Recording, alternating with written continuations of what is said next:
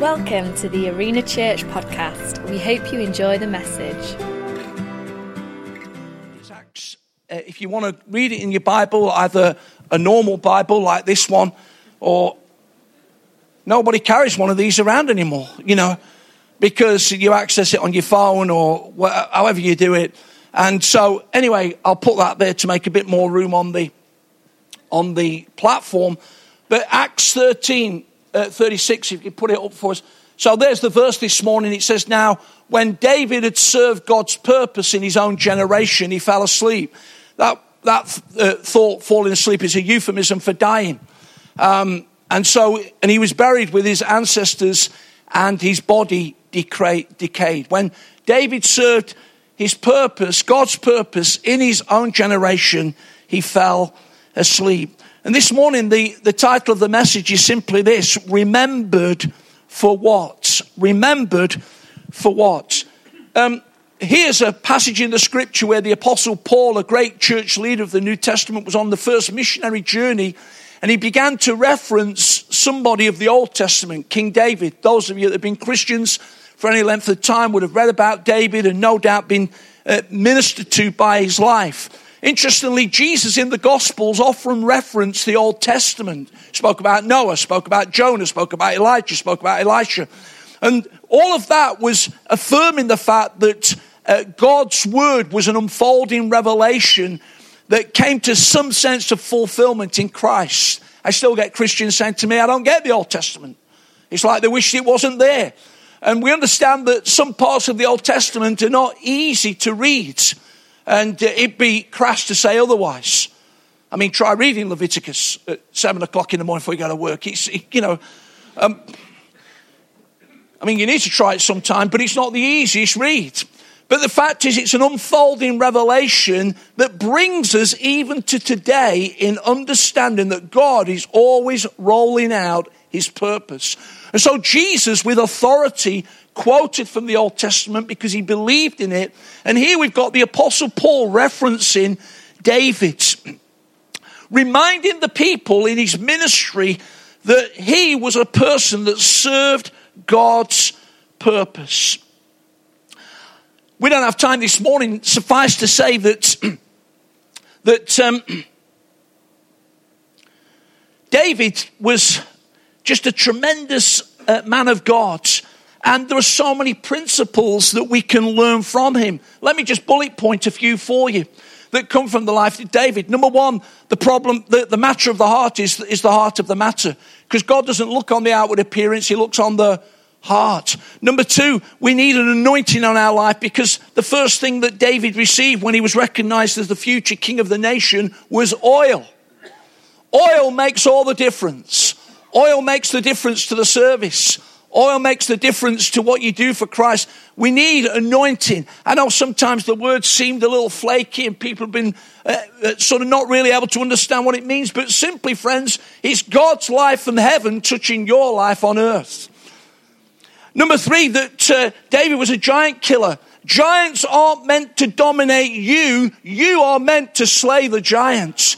And you have more than sufficient in the name of the Lord. If there's a giant that seems tall over your life today, watch out, giant, because it's about to be toppled in the name of the Lord. Number four, what is our attitude to enemies? David's was exemplary. He had a dependence upon the Lord.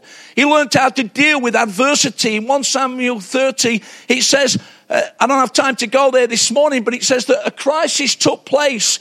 And David cried and cried and cried, so they had no more strength to cry. Anybody gone through an experience like that?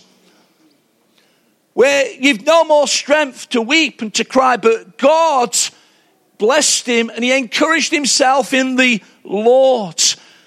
7, the first thing he did when he became king was to restore the presence of God.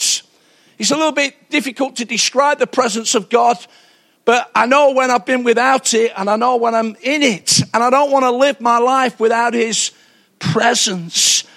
A restored soul, submission to God's will, and leaving a legacy. Little wonder that the apostle referenced him. And you may say, well, I'm not King David, and I couldn't do all those things. But I want to remind you this morning that you are precious to God, and his desire for every one of our lives is that we would find the purpose of God and serve it now in our generation.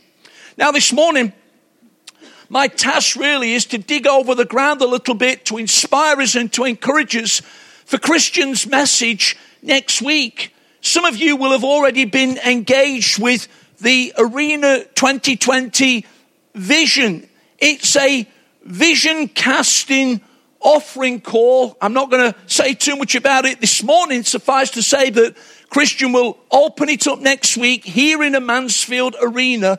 But a visionary casting offering call for us to give above and beyond.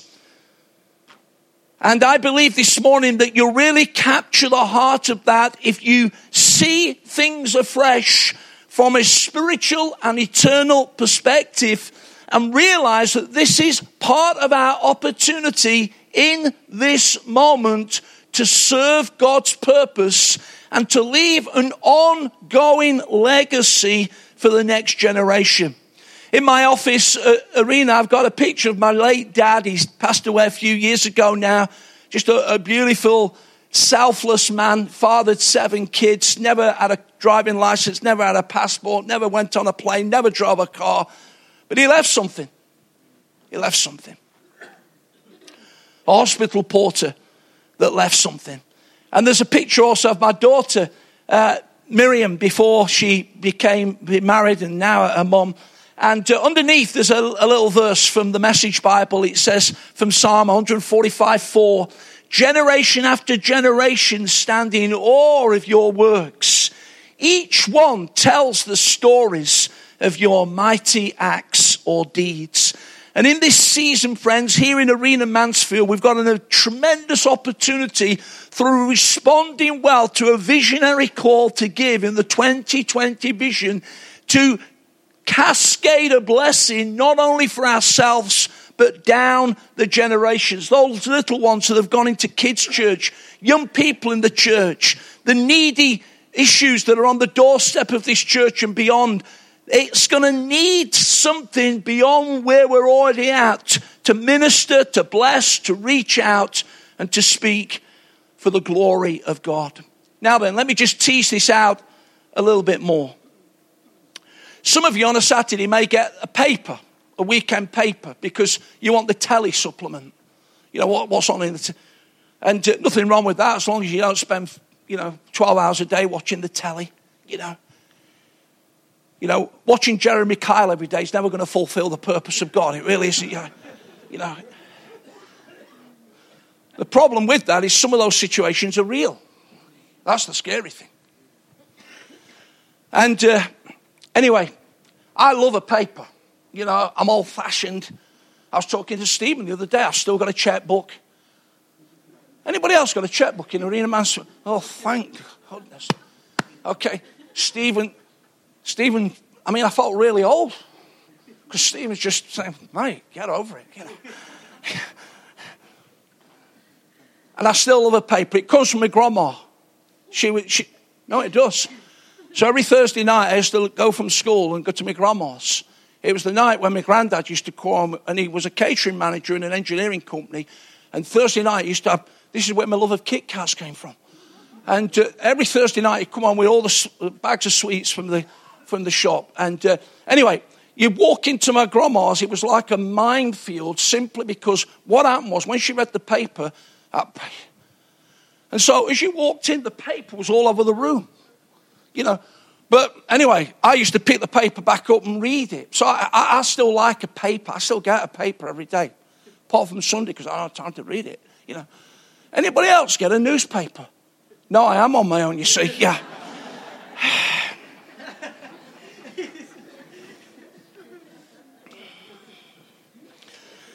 Anyway, Saturday. In one of the papers, I won't mention what name it is because if I mention it, you think, oh, that's his politics as well. And it isn't. But anyway, in one of the papers, they have on the back page of the telly supplement an article called the Definite Article. And what it does, it gets hold of people that we'd call famous and superstars, and it asks them numbers of questions. For example, what's your prized possession? What's your biggest regret? What's the temptation you could resist? Often it's chocolate or something like that.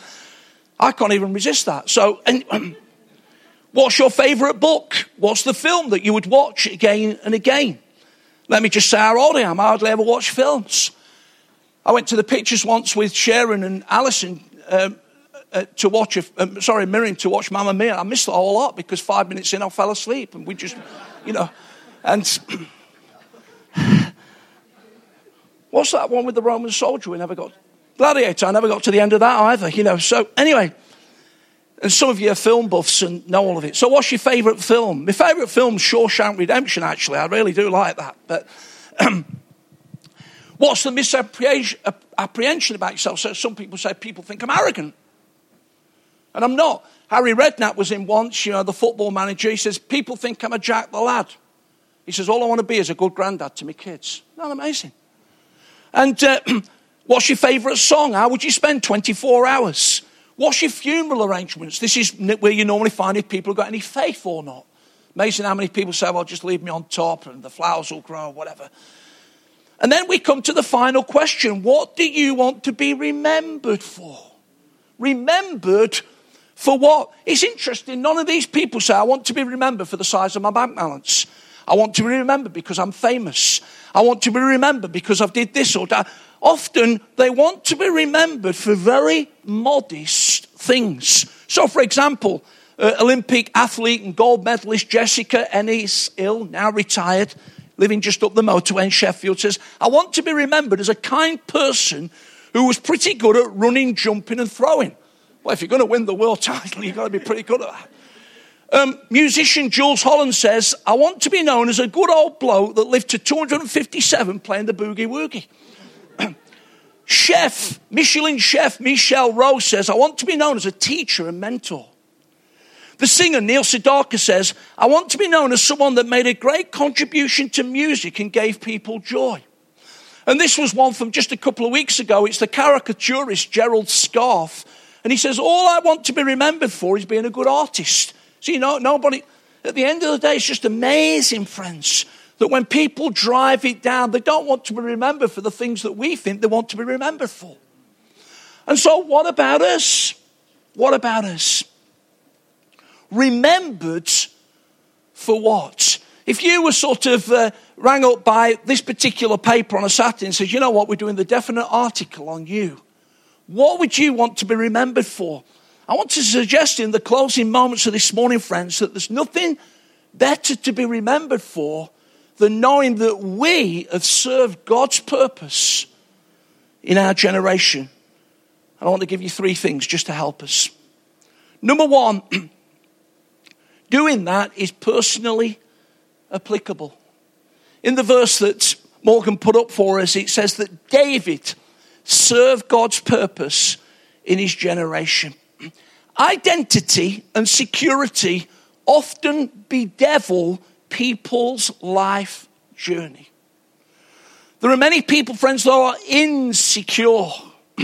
There are many people that are still trying to truly find who they are. Let me just say today, if you're a young man, a young person, you're somebody that's trying to navigate your way in life, maybe you're still trying to work through where this Christian faith sits, God says to you today that you have been shaped for purpose.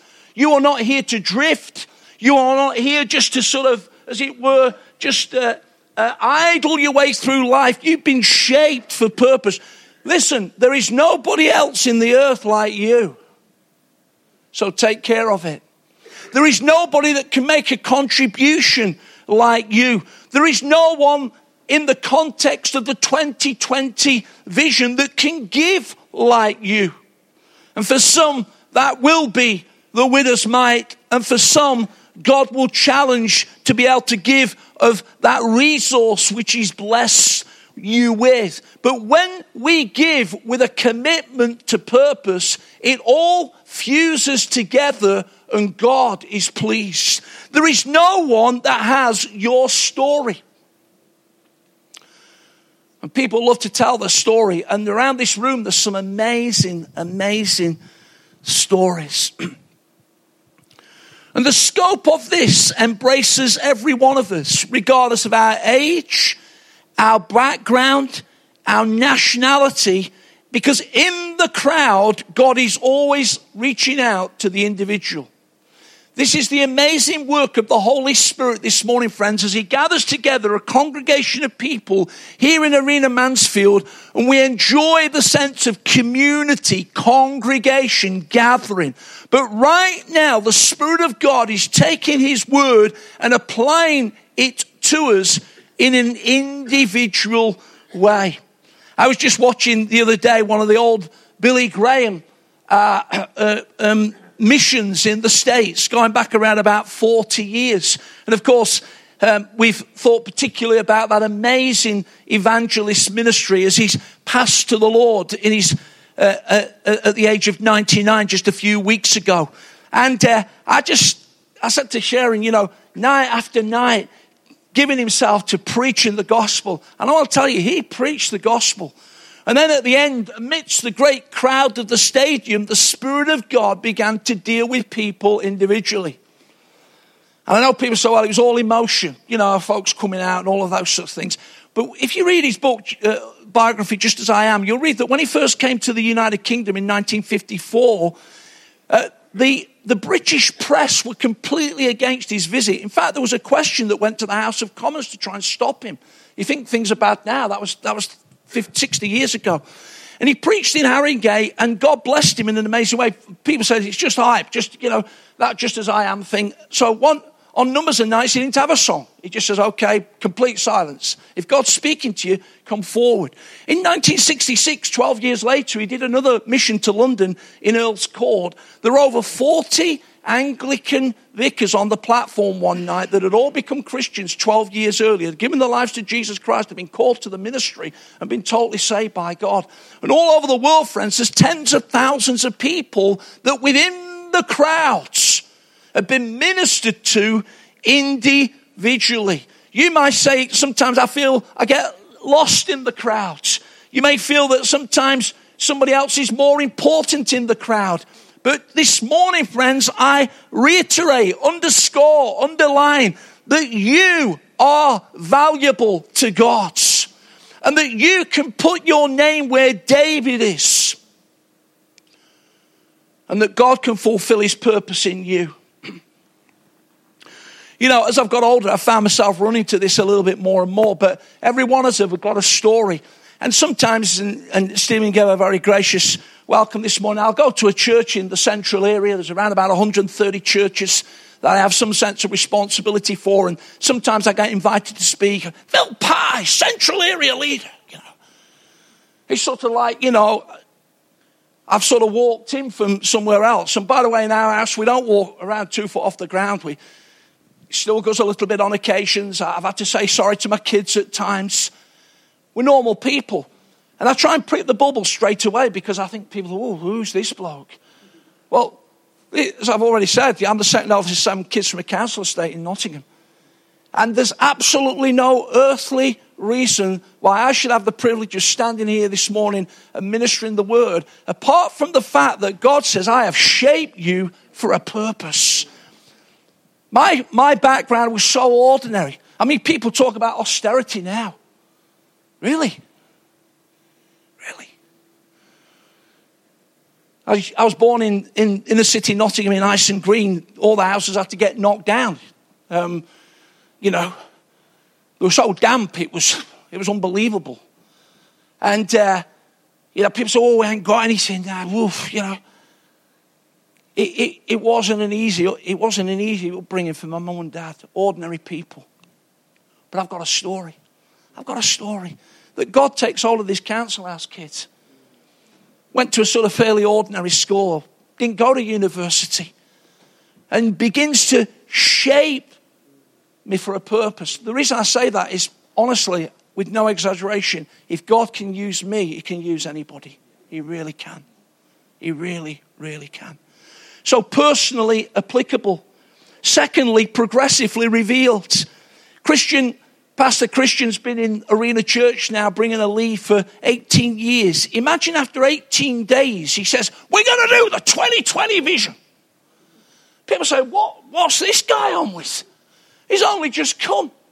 What's happened, friends, is that there's a progressive revelation on unveiling itself over a period of time. Arena Mansfield didn't just happen. It's been progressively worked out. That lovely faithful fellowship on Bosworth Street that needed a sense of repurpose. I think we had 10 come with us to Field Mill and 3 left in the first month. And we were left with a magnificent 7. And some of them are still here this morning. They gave away. Deep down, they'd have probably still liked to have gone to that building that was a stone's throw from where many of them lived. But they saw the bigger picture. They saw the church in the town. They saw more people coming to it. They saw different nationalities coming to Arena Mansfield. And they gave away to the journey. We went to Mansfield when Keith Aslan was still the chairman of the club and got locked out. Can you remember, Paul?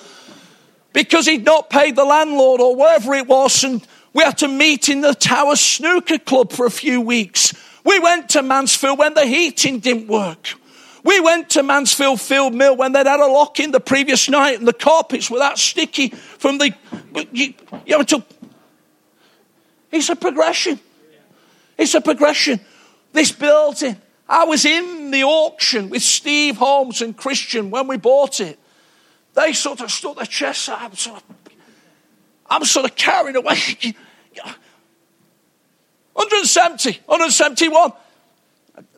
The auctioneer was like a Welsh orator. He had a Welsh voice. He rolled his R's. He was amazing. And there was one hand stood left. Pastor Christian. Sold to Arena. Woo! And then we had this. And progressively we've worked on it. And Steve Holmes and others have done a brilliant job in recent times. I'm looking across guys and men and women across the room that used to come from work straight here, put their scruffs on, painting, sawing, chopping. I like chopping. I'm not good at painting. To give it progressive.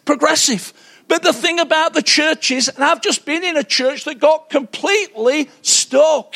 An incredible history. That church that we've been pastoring in Mansfield was the biggest Pentecostal church in the city for years. It had 1,000 people baptized in its first 4 years. It had an influence, but it got hopelessly stuck because it didn't move into its progressive revelation. And the enemy, friends, is quite happy when we keep coming to church as long as he gets us stuck. But he looks at Arena this morning contesting for this because he realizes that we are now moving into a further outworking of the ministry of Arena.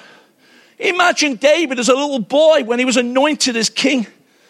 When I say little boy, teenage boy, there's that lovely phrase in the Authorized says he had a ruddy complexion. He was out in the open air, he had rosy red cheeks, he was handsome. This is the one anointing.